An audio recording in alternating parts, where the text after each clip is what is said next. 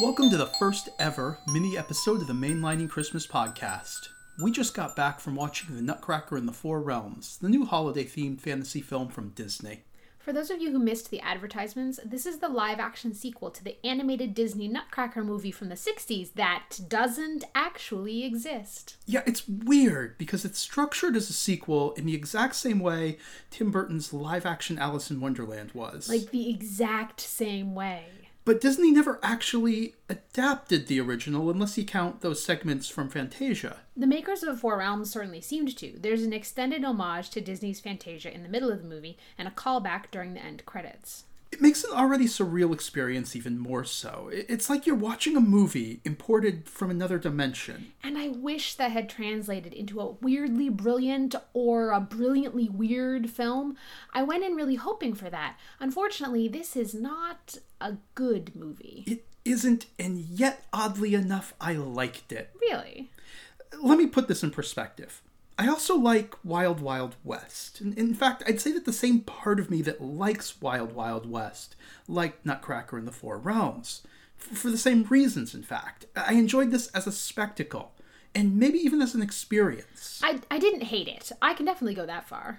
I'm not arguing it's a good movie. I don't think that would be defensible. The writing is awful, and I don't know what happened in post-production, but the end result is definitely a mess. It's not often you get a movie with two credited directors who weren't working together. I lost track of the number of times backstories were left unexplained or plot threads were just abandoned, but honestly, I just didn't care all that much. It felt like something written or revised by multiple committees. Drosselmeyer's owl is the most obvious example of this for me. The animal is sent to watch over Clara, and it shows up periodically throughout the movie, and it does absolutely nothing. I think it leads her onto a roof once. Not that anything happens while she's up there. I kept expecting it to help in a fight or an escape or something, but it's just kind of hanging out. Again, I don't mind. I like owls. They remind me of Labyrinth. And that's just one of many examples. The movie relies on a fairly robust backstory for the kingdom.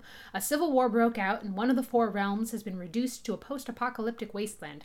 The details of this aren't trivial. The movie's central twist hangs on them, and we get nothing. No explanation. Someone did something, and it was bad. Yeah, it's kind of weird that I don't care more about any of that, but I just kind of accepted the story of the Four Realms was going to be like the string leading to Drosselmeyer's gift. A thin, meaningless thread leading from set piece to set piece. I want to say your enjoyment of this movie is going to depend on how much you like those set pieces, and how much you're willing to overlook the story and the characters. Fortunately for me, I really like those set pieces. The foggy, broken-down realm in particular is beautiful and impressively creepy. I'll admit I liked Mother Ginger's clockwork mech suit. It's a cool extrapolation from the traditional costume from the ballet. Yeah, and same with the Mouse King. He's basically Clayface in this movie, but made of mice, and that's awesome. And again, that plays off ideas from the source material. Also, insert House of Mouse joke here. A lot of the visuals appealed to me. I even had fun with the absurd CG backdrops of Victorian London. Anachronisms be damned. Oh, I hated the CG London, but the movie overall is very pretty. I really liked a lot of the costume design, and the shots are well composed, sets are nice, it's visually quite nice. I was surprised how many of the costumes were practical. For a movie this CG heavy, there were a lot of real outfits, often silly outfits, on display. There are a lot of problems with this movie, but the design showed real imagination. That kind of encapsulates this in a nutshell. Pun intended. Yes. The story is generic, the characters are paper thin, but the world is interesting. If it's a world that appeals to you, you'll probably be able to overlook the flaws, like I was. Fortunately, the trailers do a good job showcasing that world. Don't expect anything beyond what you're seeing there, and you won't be disappointed. Maybe. I liked a few other aspects, too. The casting was solid overall. I think the actors were trying, despite the uneven dialogue. It was nice to see a big-budget fantasy movie where 3 of the 4 leads were women. Plus, our heroine Clara's power comes from science and math. Yep, that's heavily established, but once again, it doesn't ever pay off. Fair point. On the other hand, the ballet interlude features the famous prima ballerina Misty Copeland, so of course that's lovely. And the music is good, but what do you expect when you've got Tchaikovsky to play with? Ultimately, this feels like a knockoff of Alice in Wonderland or Wizard of Oz reskinned for Christmas. Which would be more original if Babes in Toyland hadn't done the same thing decades ago. Sure, but we've never gotten a version of Toyland with production values anywhere near this good. Give it a few years. Well, until then, Nutcracker in the Four Realms is about as cool of a Christmas fantasy crossover as you're likely to find. it's still not actually good, but this is a subgenre with a low bar. Alternatively, you could check out the 1979 Japanese stop-motion special Nutcracker Fantasy.